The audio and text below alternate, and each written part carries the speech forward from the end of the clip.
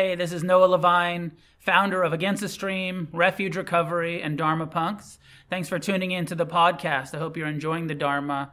Together, may we create a positive change on this planet. If you feel moved to leave a donation, there's a link in the show notes. May our paths cross soon. Welcome, everybody. We will get started. How many people here for the first time tonight?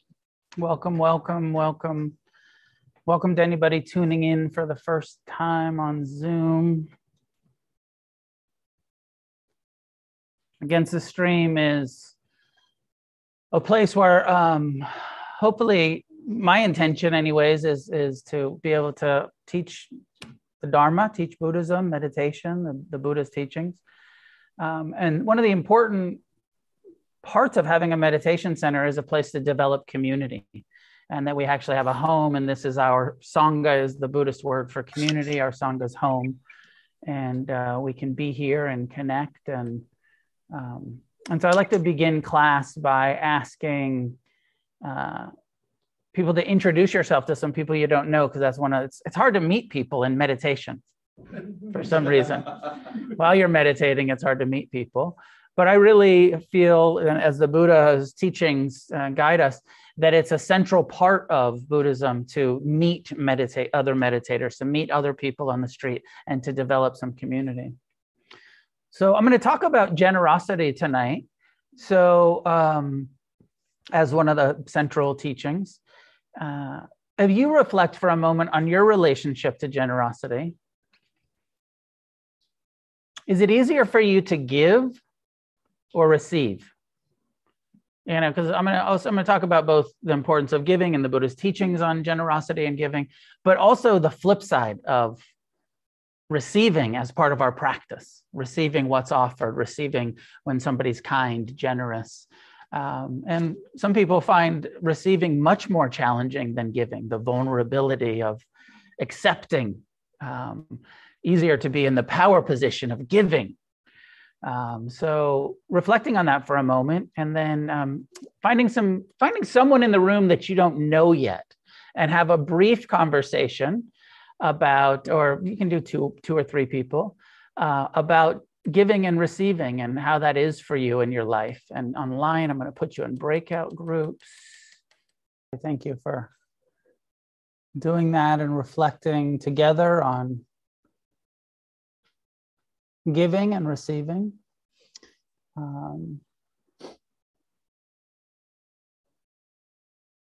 Some ways meditation is an act of giving all of our attention to ourselves and also receiving it.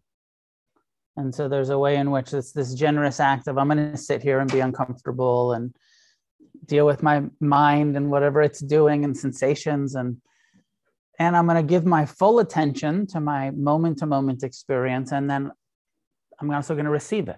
I'm going to let my own attention be received, and my own intentions of kindness and of compassion and of forgiveness. And so I think we can frame meditation as an act of both giving and receiving. And maybe there's a more complicated conversation about which part of us is giving and which part of us is receiving, and who's the meditator, who's meditating, who's receiving it, so we won't go down that rabbit hole right now, but we will have a period of meditation together. So find a way to sit that's upright, relaxed.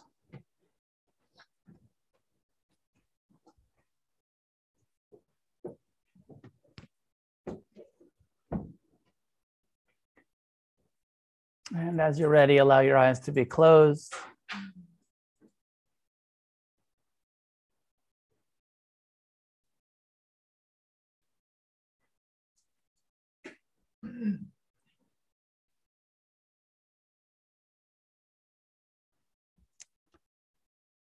And give your full attention to the present time experience.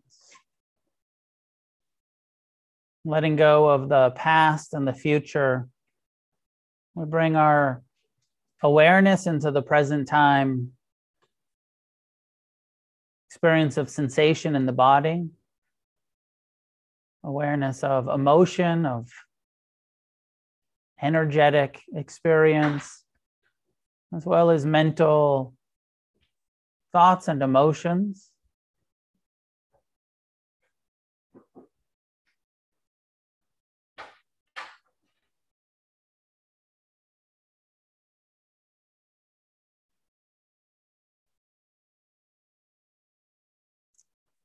Establishing an intention to be patient, to be kind, to be accepting,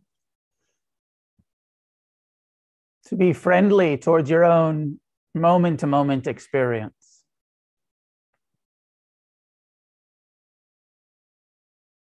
Trying not to set up meditation as another thing that we can fail at, which is the intention to accept our experience just as it is, this body, this heart, mind. Becoming aware of what you're feeling.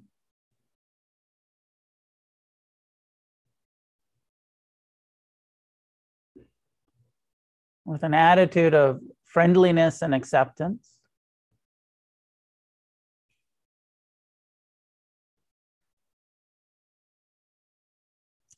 And for most, it's suitable to focus the attention on the sensations of the breath. Let everything else recede, the thoughts, the other sensations, the other sense doors. Bringing the sensations that the breath creates to the foreground as the focus of our attention. Present time, non-judgmental, kind awareness of the sensations of the breath.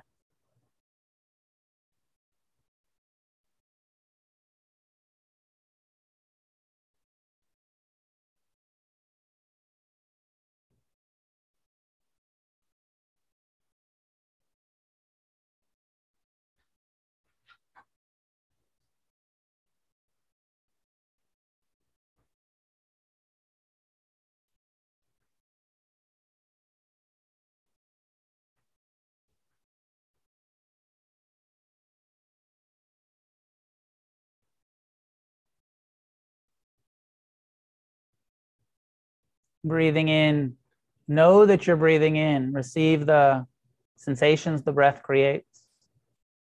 Breathing out, know that you're breathing out.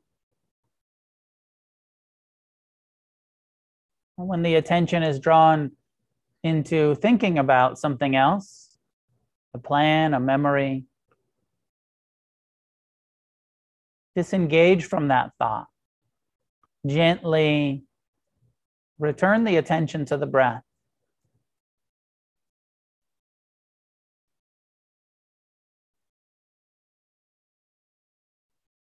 Everybody gets involved in the thoughts. We're not trying to stop the mind from thinking. But in this first foundation of mindfulness, we're trying to ignore the mind as we give our full attention to the body sitting. And the breath, for most, is a form of sensation that's constantly happening that we can give our attention to.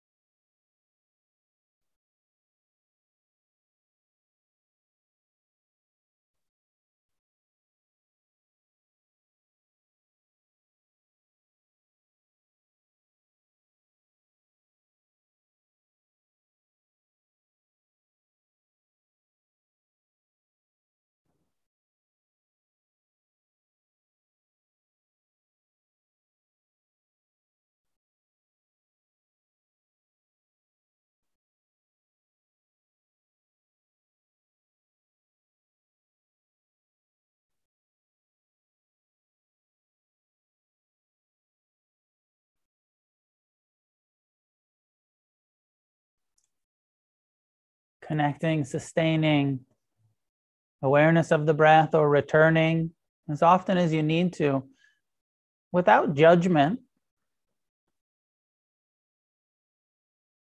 with patience and perseverance, investigating the sensations of the breath.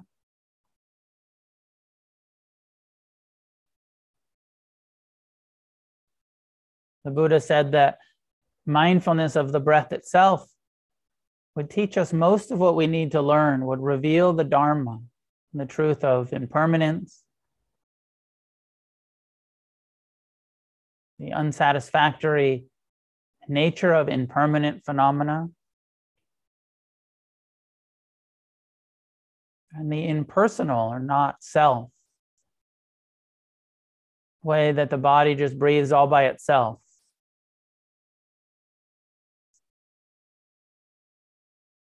No breather, just sensation being received by awareness.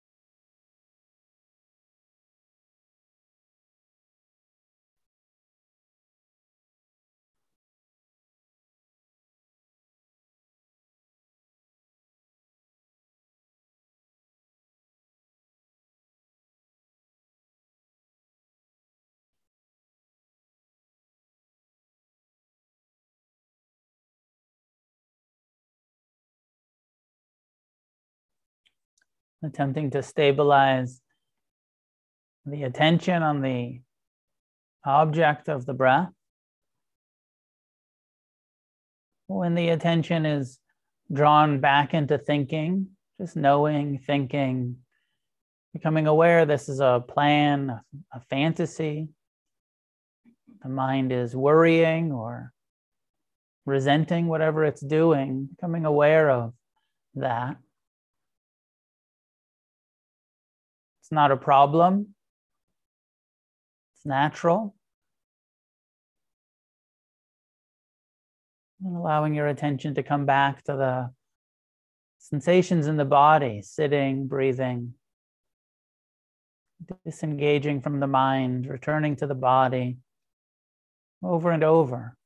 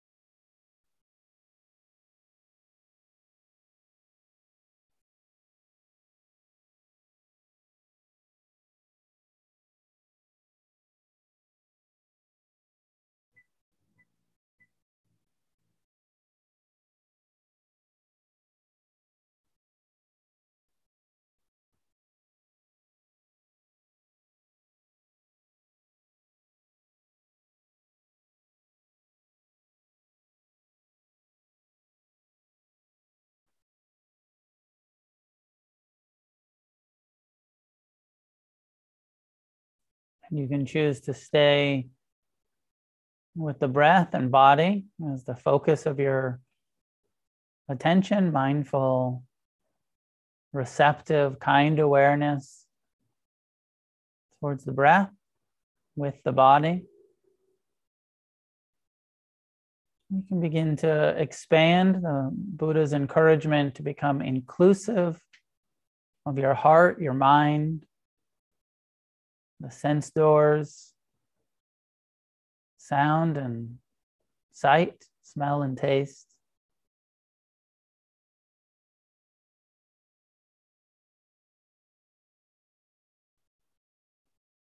Rather than ignoring the mind, treating the mind just as you do the breath, as you receive the breath arising, passing, becoming aware that thoughts are also arising and passing.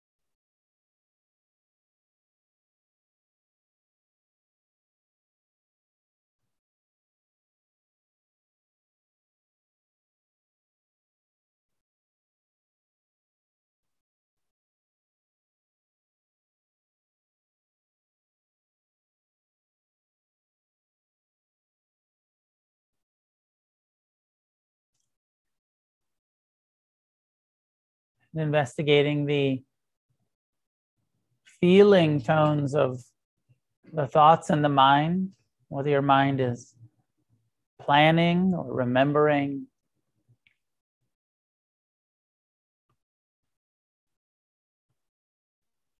How do the thoughts feel? Is it a pleasant thought your mind is creating, or unpleasant, or perhaps neutral?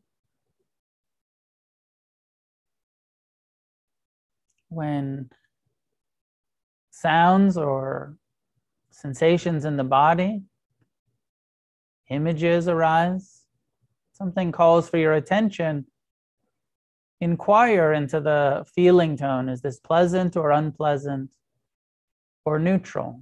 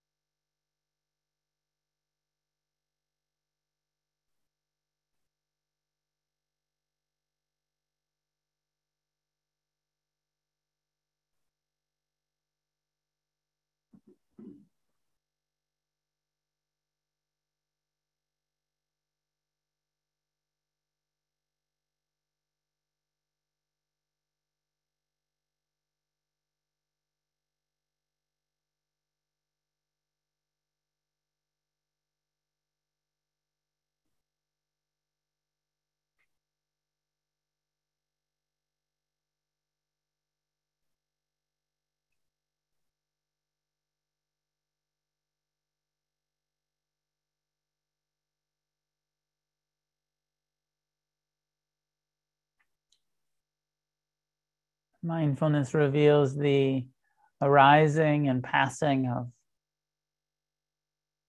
pleasant, unpleasant, neutral sensations in the body, in the heart, in the mind, the sense doors.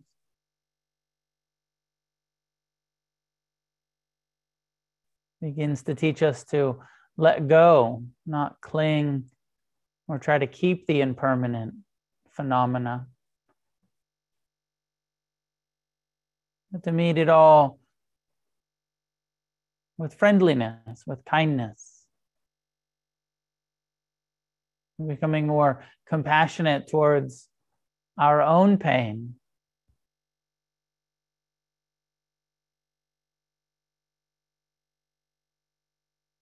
becoming less attached to our own comfort, pleasure.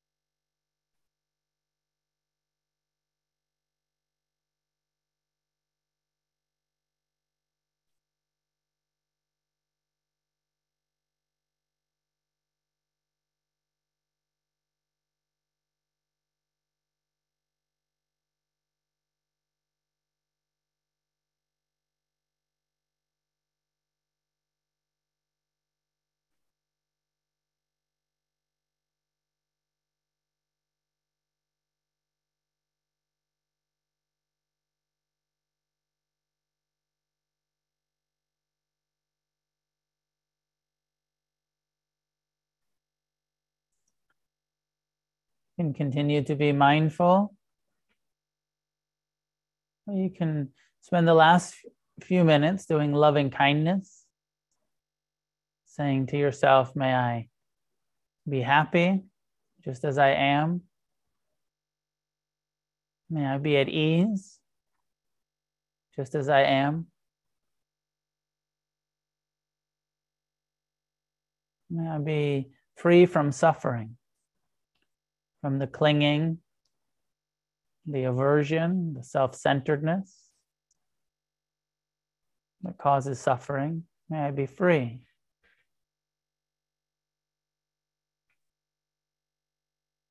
May I be happy. May I be at ease. May I be free, over and over, as a generous aspiration for yourself.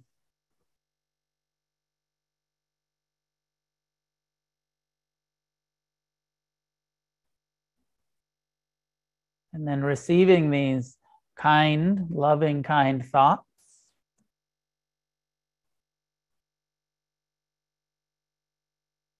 as much as you can. Remembering your worthiness of your own kindness.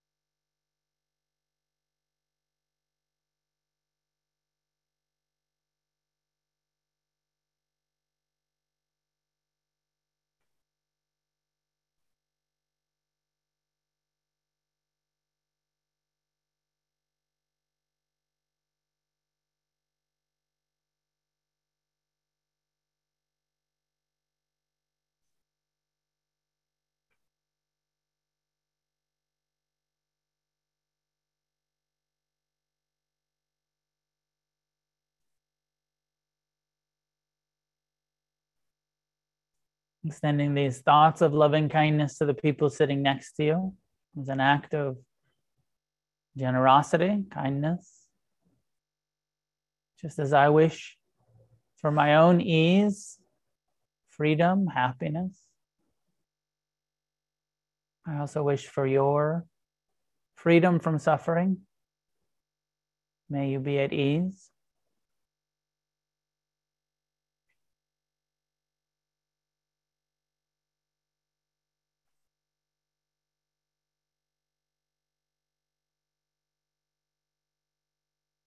May you be happy, the kind of happiness that is probably closer to contentment, sense of well-being.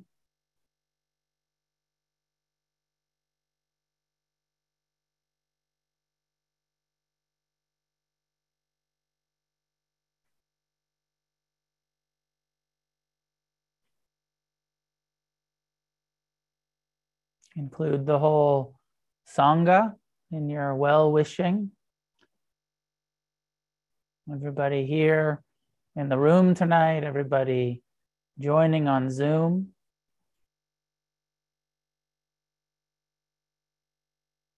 Extending loving kindness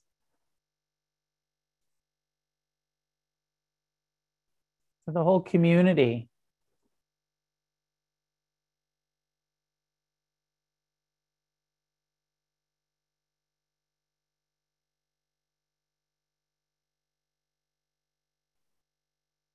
And as you are sending, there's about 45 people online, so extending loving kindness to each one of them. About 40 people in the room. And then pause to reflect that there's 80 people sending loving kindness to you.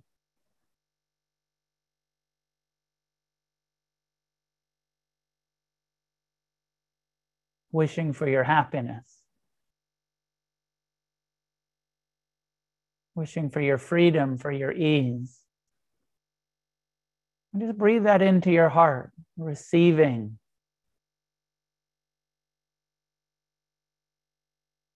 The goodwill, the generous thoughts of others.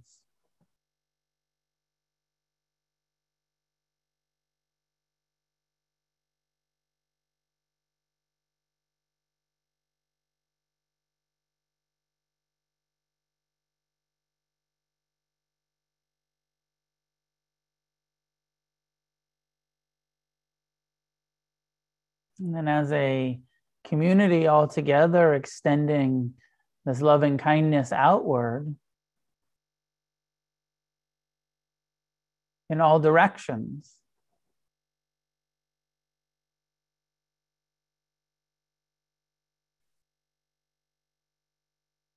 To all living beings,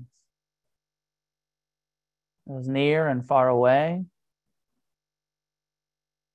those being born and those dying.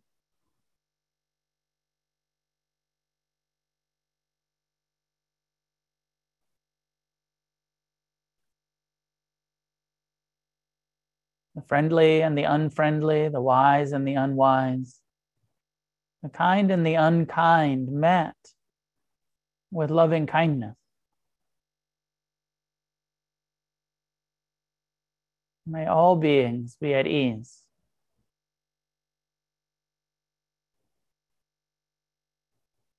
May all beings be free from the aversion, the anger, the hatred that causes suffering.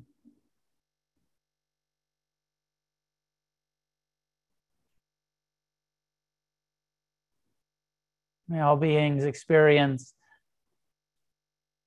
the true happiness that is possible to experience in this lifetime.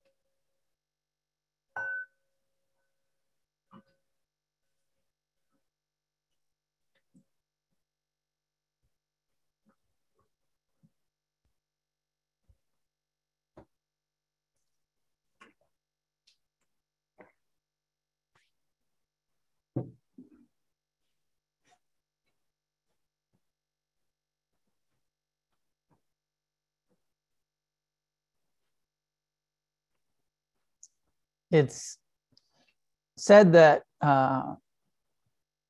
often the Buddha's first teaching, when people came to him seeking enlightenment, that it began with teachings on generosity. He didn't start with mindfulness. He didn't say, oh, you want to wake up? Here's how to meditate. He said, first, learn how to give, learn the importance of giving. Of course, it's impossible to know if that's true or if that's just a religious trick to try to trick people into supporting the monks and nuns, the Dharma centers. It's impossible to know if it's true, but let's assume that it's true, that the Buddha started with teachings on generosity and that this is the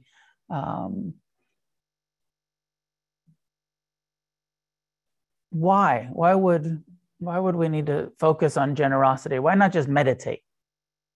Why is giving so important? And so I've asked myself this question, and maybe you have some thoughts about it.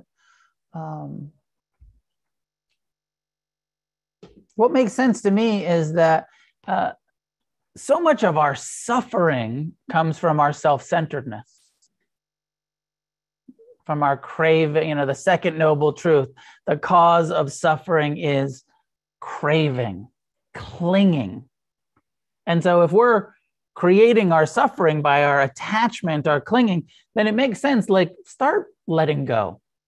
Generosity as an act of non-clinging, as an act of a life lived on what can I get and keep is a life of suffering. A life of how can I help? What can I give? How can I be of service? What can I share my resources? Less suffering. So just on a practical level, makes sense to me.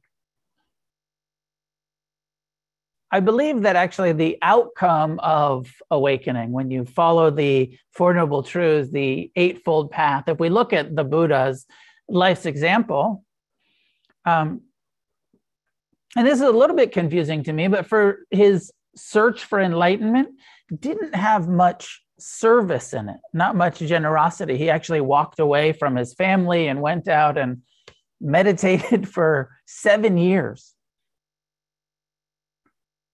And when he came to his awakening, he then spent the rest of his life, over 40 years, giving the Dharma, sharing, teaching the importance of generosity, giving away his time, his energy, setting up a community that nothing was charged for, everything was free, the teachings were freely offered, and intentionally setting up a community where the monks and nuns, the renunciates, were dependent on the generosity of others.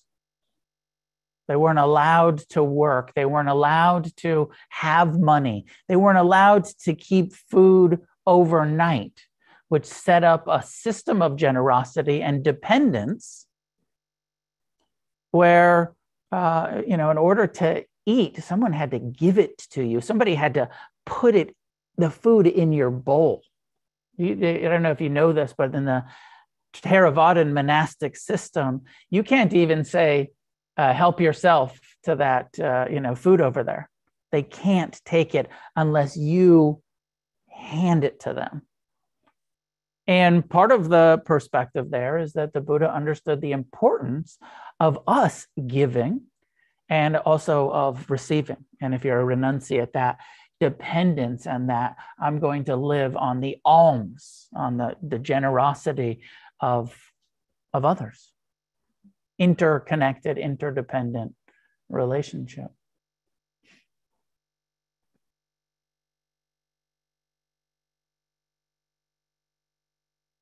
There's a often quoted teaching where the Buddha said something like, if you actually come to understand, if you understood the importance of generosity and how integral it is in our own liberation, he said you would not let a single meal go by where you didn't share some of your food with others. And on this planet where tens of thousands of people starve to death every day. Still, this planet of abundance. Children are starving to death, just like they were 2,600 years ago in the time of the Buddha. He understood that. He saw the poverty. He saw how, people were clinging to their food and not sharing it, and clinging to their wealth and not sharing it.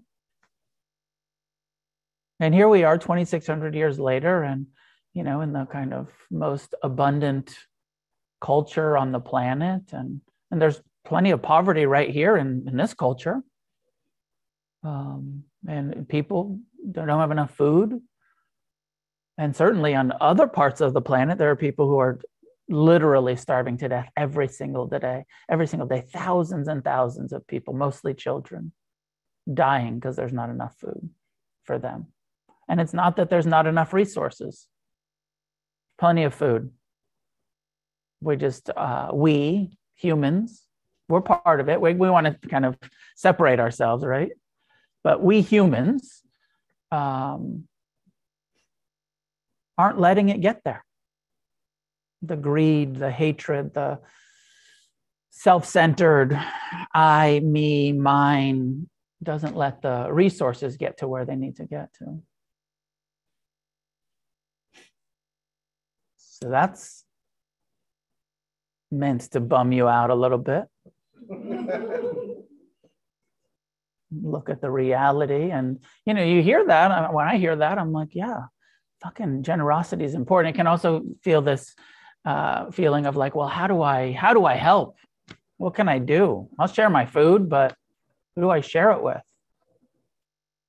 How do we get the food to the other side of the planet where it needs to go? Well,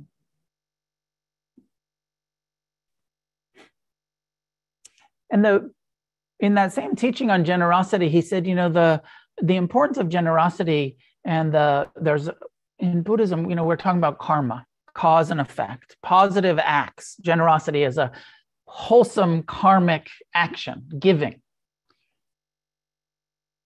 He said, but the merit, the outcome, the positive karma that comes from generosity is not based on the size of your gift. That he uses the example when he's talking about feeding people. He says, a wealthy person could feed thousands of people because they have all of the resources to do it, and they could feed thousands, millions of people. He said, but somebody with less resources, a poor person, could after their meal simply clean out the bowl that they've been eating with some water and feed the fish in the pond. And just that sort of simple, just the leftovers to the fish. He said, maybe the same karma as when you have very little, giving very little, but giving something. Then when you have a lot, that it's not based on like this sometimes. And I know I've fallen into this, especially my early practice of like really wanting to be generous to the meditation centers or to the monks, or I'm feeling like, I'm struggling to pay my own rent. How can I help? And feeling like, well, is my $10 donation even doing anything?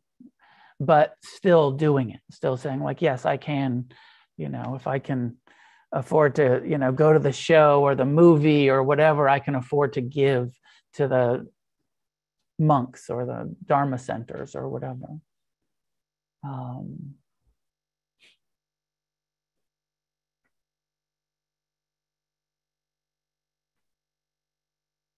I feel like generosity and the karma that the breaking the self-centeredness, some of it is literally monetary and giving. And it's an interesting question, like how much of your income do you give away? Is there a percentage? I know in some spiritual and religious traditions, there's like an encouragement, 10%. Do any of us actually give 10% of our income? Maybe some of you give more than that. Maybe some of you But is that even on our radar? Giving 10%. I didn't do it, but there's I thought I was going to do it, but then I never really followed through with it. I think my ex-wife was doing it for a little while, where with our kids, doing a thing where you say, here's your allowance, and your allowance is, let's say it's $15. You get $15, and you have 3 jars or 3 shoe boxes or whatever. And 5 of that, you have to split the 15 into 3 parts. And 5 of that goes into, you can spend it on anything you want. That's your 5. And 5 of that goes into, you have to give it away. You get to choose where you give it, but this is to be offered to someone else. You don't get to keep it. And then 5 is invested. 5 for the future, 5 for now, 5 for someone else. And, just as something for us to think about, our relationship to money, our relationship to, nope, all 15 is for me, and I'm going to spend it all on myself. I'm not going to invest shit. I'm going to spend it. Or maybe you have the mentality of like, no, I'm putting all of that away. $13 gets invested, $2 for me. I need to have lots. I can spend 2, 13 gets, put away. Looking at our own relationship to money and generosity and spending and donating and investing. And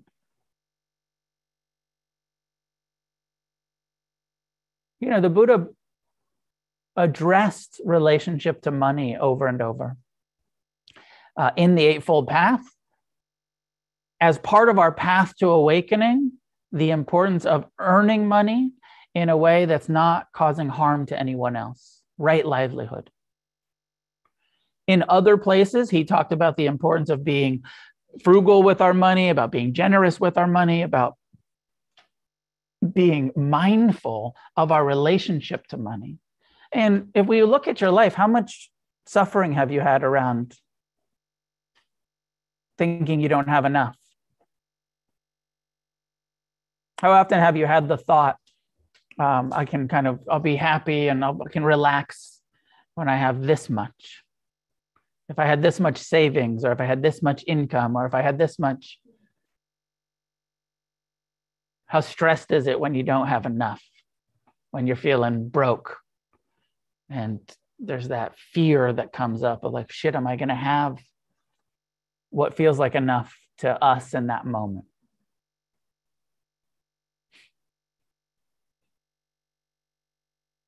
And how often have you got to where you thought you'd be happy? I remember that, like being young, and when I started making $20 an hour, I was like, man, I'm fucking killing it. $20 an hour I was working in hospitals for a long time. I was like, and then I work the night shift, I work overtime. I'm making in my 20s. I'm like, I'm making $30 an hour. I'm fucking rich. So good. I can totally go to Thailand next year. I'm saving it, going on retreat. I've got plenty of money, making like 50 grand a year and thinking like, yes, this is amazing. And then later being like, fuck, I'm only making 50 grand a year. I can't even pay rent, especially on the West Side. I'm super broke. And just how the kind of target changes and our relationship to money, and when we're feeling like, oh, I've got plenty to give, and when we're feeling like I don't have enough to give. And I guess the core teaching here is we always have enough. And giving doesn't have to be financial. There's a piece of it that's like, always give some of your money away. I think that's a core Buddhist encouragement. Always give some of your money away. And you don't have to give. This is not a pitch it's not a fundraiser for Against the Stream.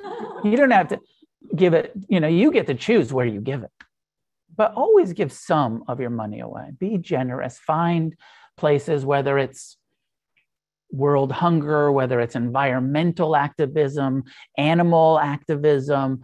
Find worthy places, spiritual communities, if you find that they're worthy, but find places and make sure to consider this.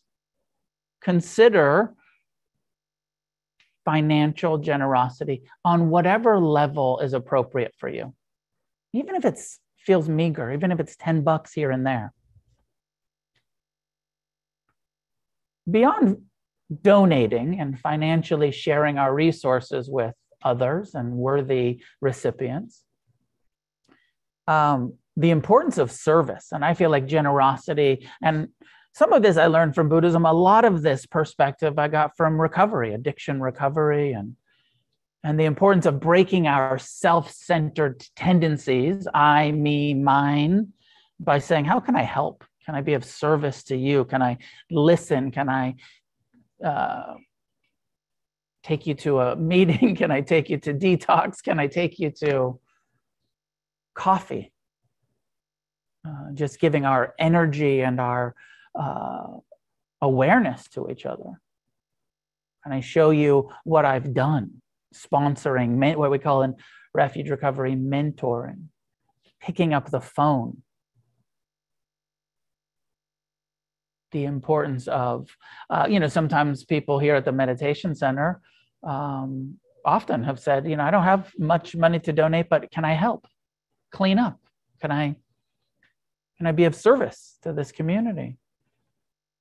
Beautiful to do that. Like, it doesn't always, our generosity doesn't always have to be monetary. Sometimes it's just time and energy and being of service in that way.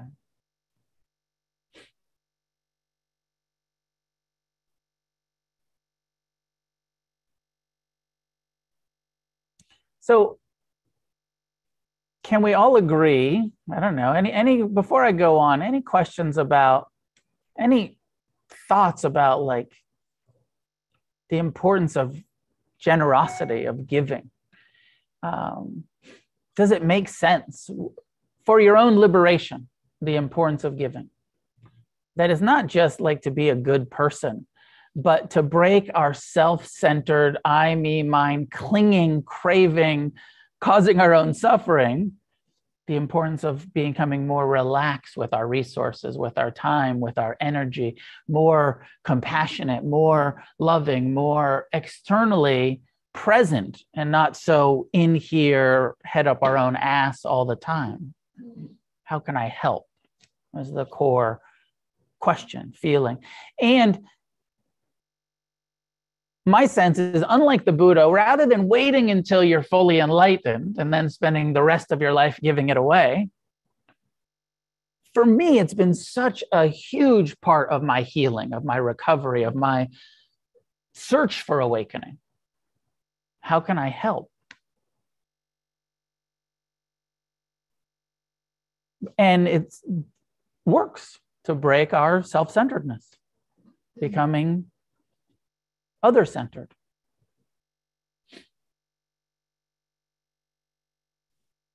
My father, in his book, Gradual Awakening, he said, the greatest gift is the act of giving itself. Traditionally, 3 kinds of giving are spoken of. There's beggarly giving, which is when we give with only one hand, still holding on to what we give. In this kind of giving, we give the least of what we have and afterwards wonder whether we should have given at all. You ever have that sort of like generosity remorse? Did I leave too big of a tip? Should I have given that away? Maybe I should have kept it. A little bit of remorse. Another kind of giving is called friendly giving, in which we give open-handedly. We take what we have and share it because it seems appropriate, and it's a clear giving. Then there's the type of giving that's called kingly giving, queenly giving. That's when we give the best of what we have, even if none remains for ourselves. We give the best we have instinctively with graciousness. We think of ourselves only as temporary caretakers of whatever has been provided, as owning nothing. There is no giving. There is just the spaciousness which allows objects to remain in the flow. He goes on to say, we've all experienced these kinds of giving in our lives, giving from us and giving to us. We all know what it feels like when we hold on to what we give, when we're giving attached to a particular response to the gift. Will I be loved because I gave this gift? We're attached to ourselves being the giver. It's not such a wholesome giving. We've also given when we felt it was just right to let something go into another's hands. Just let it flow right through. That's the kind of giving that comes through people who are healers. They don't hold on to it. The life energy moves right through them. There's no one healing. There's just healing coming about. That's the kingly kind of giving. More generally, as we grow into ourselves, we find ourselves giving, sharing open-handedly and honestly. That feels good. That brings us to the kind of friendship, the kind of love that nurtures our growth. Indeed, giving can become a whole practice in itself. It is possible to open ourselves to a kind of ongoing giving that holds nothing back, that allows us to give away even our anger and our fear. It is that kind of giving that we begin to practice, that we bring to practice, that we cultivate as we cultivate our attention to the breath. That's the kind of giving that encourages a spacious mind. It is simply letting go of non-holding, which claims nothing for itself. The most wonderful gift we can give is ourselves, to let go of ourselves, so that we can experience what we are afresh each moment as though it were a gift. If we can treat everything that comes to us as a gift, as a kind of grace, then we can give ourselves away, holding to nothing, letting go lightly. We give the mind away. We give the body away. We just let it all disappear back into the flow as it passes by. We experience it all and give it all away.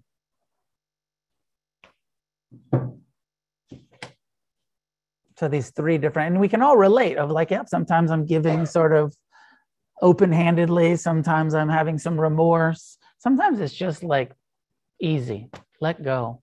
But it takes practice. You know, I don't know how many of you kind of came to meditation, recovery, wherever you're coming from, already into giving. I didn't. I came here in a self-centered, suffering, I got to save my own fucking life because I'm killing myself with drugs. And then I learned to pay attention to the breath, to let go a little bit. I learned about generosity, about service. And it was counter to my instincts. I didn't want to be kind. I didn't want to be forgiving. I certainly didn't want to be generous. But I trusted what I was experiencing, what the teachings were, and the direct experience. And then slowly, over the years, it became easier to give and more natural. So let's flip the conversation a little bit. You get it. Generosity is important. You get it. How about receiving? And if you're not good at receiving, maybe some of you are really good at it. You're like, yeah, totally feel worthy. Give me gifts. Shower me with your attention and your gifts. Some of you. Probably not that many of us feel that way. Actually, often for people, it's more challenging to receive. More vulnerable, more dependent, more. Now, if you've ever found yourself trying to talk somebody out of doing something good for you or giving you something, and you kind of say, no, thank you, I'm good. Is that part of your, I'm good, I don't need it. Or somebody's trying to praise you, or somebody's trying to, and there's a resistance, and there's a like, I don't want to hear it. Keep it to yourself. Stop paying attention to me. I don't deserve it, right? Consciously or unconsciously.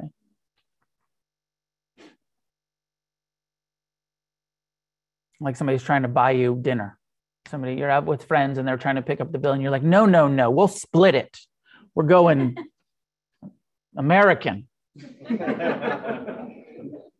Splitting it. and not allowing somebody to be generous to you. Remember that, first of all, where's that coming from? The kind of not willing to be received. Look at that. What kind of worthiness, what kind of fear of like, oh, they're going to have power over me. I'm going to owe them. What is going on with you? And then try to remember, by saying no to someone's generosity, you're blocking their karma. It's good for them to give, just as it's good for you to give. Giving is good. So when we don't allow people to give to us, we're blocking their ability to create some karma that they might really need. That's how I fuck with people when they say, no, I was like, come on, I really need the karma. Please allow me. I'm desperate over here. Like, this isn't for you. This is for me. I need to give to break my clinging, self-centered tendencies.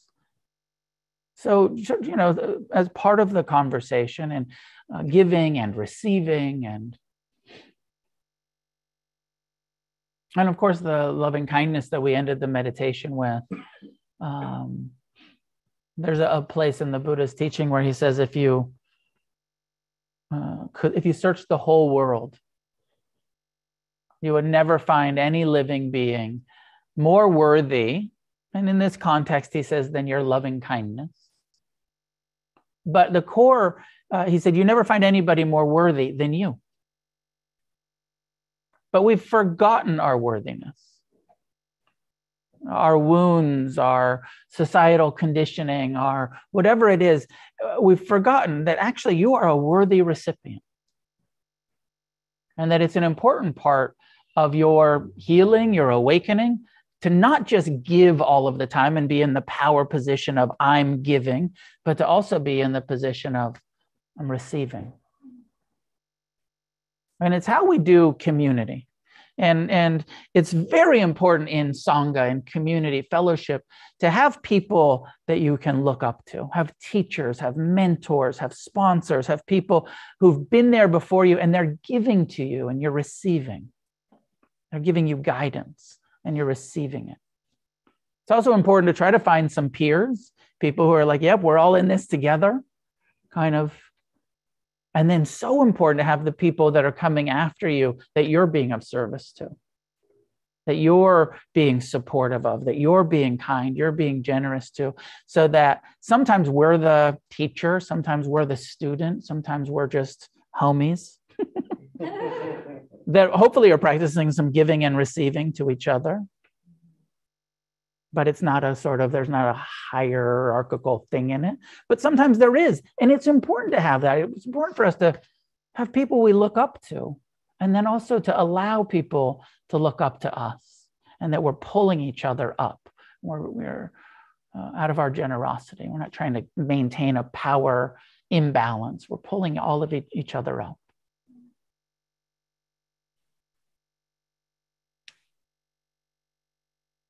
Giving, receiving.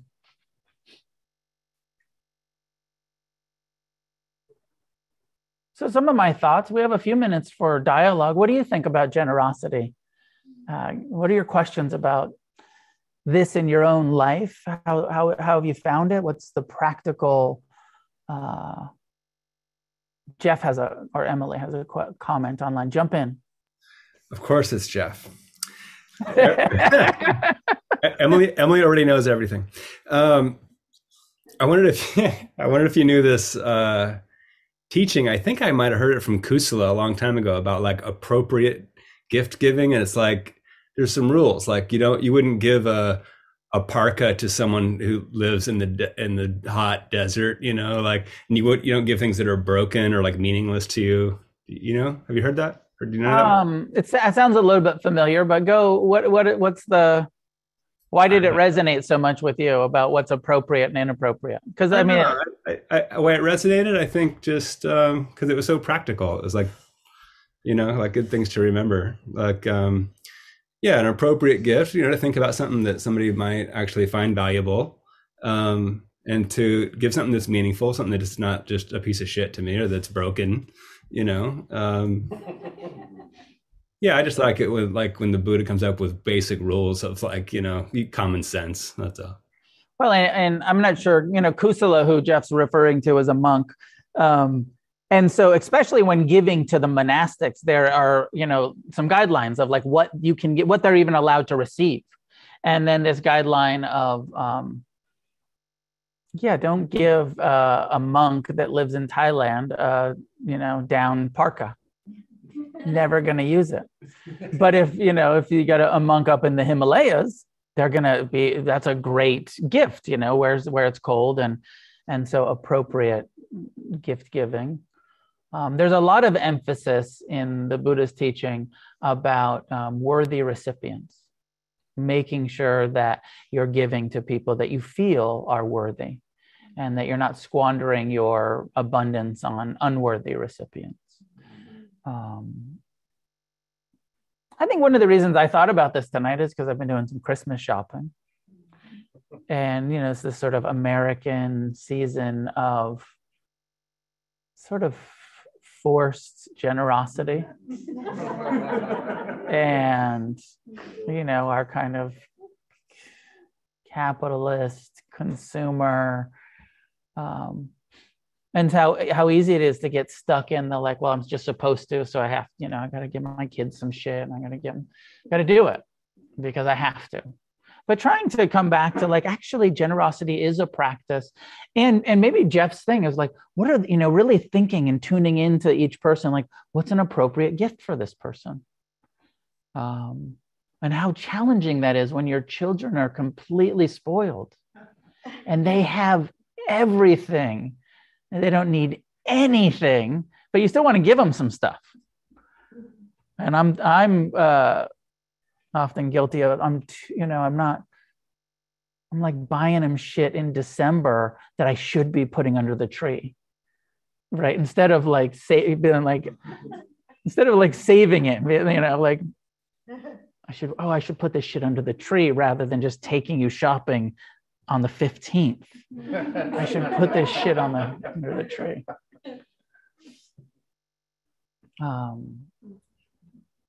But trying to turn this sort of holiday into some part of your practice and awareness around giving. And please, Jonathan. Yeah. Please accept, because I need the karma to be able to give just because you're expecting that karma. Is that not just a fine line? Well, I mean, my dad, Stephen, referred to that a little bit. And so there is this perspective, the kingly perspective, which is like, I'm not expecting anything, and selfless giving. Great to aspire to selfless giving. And if you're there, awesome. But if you're not there, don't let it stop you from giving. Right? That's the ultimate place where we can kind of just be kind and generous and have no expectation of anything in return. And our karma is so clean that we're not even worried about the karmic repercussion but none of us are there. So it's okay to just be where we're at, which is like, nope, I got a lot of karma to purify. And I love the benefits of generosity, and it's okay to enjoy. It feels good to give when it starts to feel good to give. For me, it took a while for it to start to feel good to give. In the beginning, I was always that one-handed, beggarly kind of like, oh, I don't want to fucking give. I like to do a thing. I've talked about this before. I didn't do it last year on my birthday, but sometimes on my birthday, I'll do a white elephant giveaway thing. You know what that is? That's like when you give gifts and then you take numbers and people can steal each other's gifts. Yeah. I like to do that. But the people that I invite to that, I say, you have to bring something you don't want to give away and give it away. Something that's precious, not some bullshit, but something that's precious that you're willing to release, but you don't really want to. And sometimes it backfires because people are like, this is my mixtape. from 87, and I do not want to give it away. It's so precious to me. This is a postcard from the 77 Pistols tour. Okay. Nobody wants that but you. Please. Yeah, so I had a question about, I guess, like being self-supporting through your own contributions, and as far as like receiving some tradition. Yeah. I guess, like, what's your, sort of like being able to set like financial boundaries with other people or meeting people halfway. Like, it can be complicated in relationships. Right? Yeah. I feel like maybe how that will apply here, right, to us as individuals, of like, absolutely, we want to try to get to a place with right livelihood, this factor of the Buddhist path, where we are self-supporting, self-sufficient, so that we actually have enough to be generous. And hopefully in relationships, friendships, relationships, you want to be around people that also have that ability to be self-supporting through their own contributions. But there is something, in my experience, too, you have to have boundaries at some point. But I know, like, there's been times in my own life where I wasn't self-supporting and I relied on the generosity of others, whether it was family or friends, and then later when I became self-sufficient, then I could be the person that gave back. So there is something about that cycle of generosity. And then there's a whole conversation about enabling and when the kind of worthy recipients, and when are we giving to somebody who's smoking crack with it and like not a great idea to continue to give to them, and when is the most generous thing to say no, actually, because so it's complicated. But I like that perspective for sure of I think it's totally in line with the Buddha's teaching. Unless you have become a monk, which is you're going to spend your whole life not self-sufficient, totally dependent upon the generosity of others. It's part of the vow of poverty that the Buddhists take. But those of us who are financially independent, use our resources to be of service to them, and then they use their resources to be of service to us with the teachings and the kind of upholding of the Dharma in that way. Like Against the Stream as a model, we're a nonprofit organization that can't pay our own bills because we don't have any income. We don't sell any. Well, I try to sell T-shirts, but nobody really buys them. But we don't, right? We don't have a product. We have the Dharma. And I'm up here every Monday night giving the Dharma away, and you come in and you get to decide whether or not you give or don't give. And it's such a different model than, where you tune into Zoom and you get to decide whether or not you follow the link and make a donation or you don't. And it's the kind of pseudo-monastic nonprofit model, which is we're going to give you the teachings. We're going to make this available, and you get to decide how much you want to support it. We're dependent on your donations. And if people, I've been doing this for over 20 years, and if people weren't generous, we wouldn't continue to have meditation centers. But people value it and keep being generous and keep paying the rent and supporting the nonprofit and making the donations. Jeffrey, go ahead and jump in, and then I'll take last two questions. Thank you, Noah. Just, I'm glad you brought up the Christmas season stuff, because I've been struggling with that. My birthday is this month too, so it's like overload. And I feel like I'm getting better at receiving graciously. But the problem I struggle with is, what do I do with all of this crap I keep receiving? And not to be disrespectful to the gift givers, but there's a lot of just stuff you accumulate, and I'm working on like moving stuff out of my house, and then there's like a constant influx coming in. So stuck between graciously receiving, but also having all this property that I want to get rid of, but not wanting to throw away a gift that somebody gave me. Is this making sense? Yeah. My dad had all of those very 70s, images of the flow of things coming through our custody. And so regifting is a really good idea a lot of the time. I don't know how long you have to hold on to something out of respect for somebody giving it to you. But at some point, it's yours. Once you've received a gift, it is yours to do with as you wish. And my own opinion on this is to pass that on, to be like, this is stuff that I don't really need, don't really want, but maybe somebody else does. This is an opportunity to just let that kind of flow through my life rather than sit on the shelf. Let it go. Pass it on to someone else that might really appreciate it or need it. And looking at the guilt or whatever it is of like, ooh, I'm supposed to keep it. And how would I feel if somebody... I was just in Santa Cruz and my mom gave me a skateboard and it wasn't the one I wanted.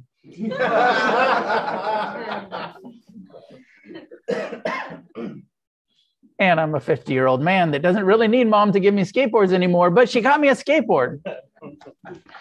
And I'm totally going to give it away because it's not that, it's like I've already got it.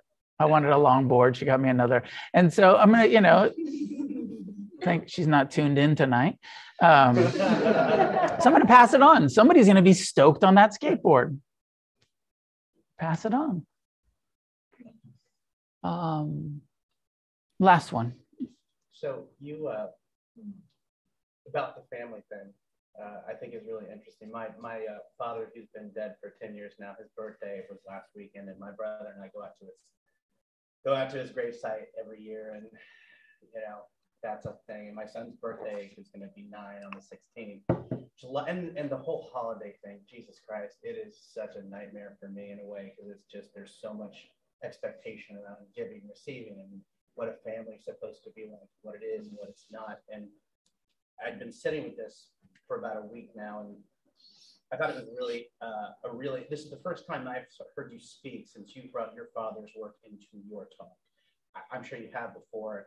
It's a little personal for you, so but this is something you've shared publicly too. And I was thinking about when your father passed and you were sitting with the Sangha and you had a conversation and someone just straight up asked you about your dad, and you said, I'm not sure if he was a good father, but he was an excellent teacher. And I thought, what an amazing gift for you to be able to teach your father's work in this environment and pass it on in a way that really spoke to me, and the way that I had my relationship with my father who passed away. And I think the giving of a gift in that way is so much more, whether it's stuff or whether it's the Dharma or whether it's finding a way to find generosity within yourself to accept those things in your life that you can parse through maybe in that way. Yeah. It was a really particular kind of generosity that I thought that you showed tonight. And if you know the context of that, was super important to me to see you do that. And I just wanted to thank you. Thank you. You're welcome. Thank you. This book is, this book was my, I've got some issues with my dad, as you know, but this book was like my Bible, right? The Gradual Awakening was like the first Dharma book that I read, and it made sense. And it started me on this whole path. And so, the fact, I think I know, there's some other people nodding that have read the book. I think that, of course it's my dad, so that's meaningful on some levels, but it's also just a really good book. And so even though I have some dukkha around my father and his death and his subpar parenting and all of that stuff, I still really appreciate the teaching so much.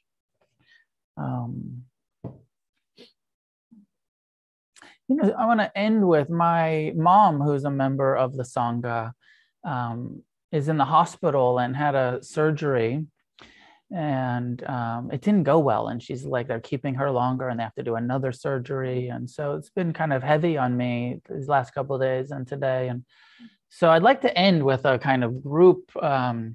We always offer merit at the end. And it is thought that we can offer merit to specific people. And not all of you know my mom, Patty, but she like runs my website and registers for retreats. And she's at class on Zoom every week. And she's part of our community. So if you'd gather the merit from our class tonight and just maybe send her some loving kindness and some generosity of heart, just think about Patty, who's up in the hospital in Stanford and Palo Alto, and having some difficulty with her heart and healing, and some any goodness that comes from our class tonight, our meditation, our discussion of the Buddha's Dharma, be shared with Patty up there, and then also outward in all directions with all other living beings as well. So may each one of us do what needs to be done to find the freedom we seek. And together, let's start a revolution. See you next week. Class is done by donation. Please be generous. I don't need to belabor that point. And see you next week at home. Thanks for tuning in to the podcast. This is Noah Levine, founder of Against the Stream and Refuge Recovery. If you feel moved to leave a donation, there's a link in the show notes.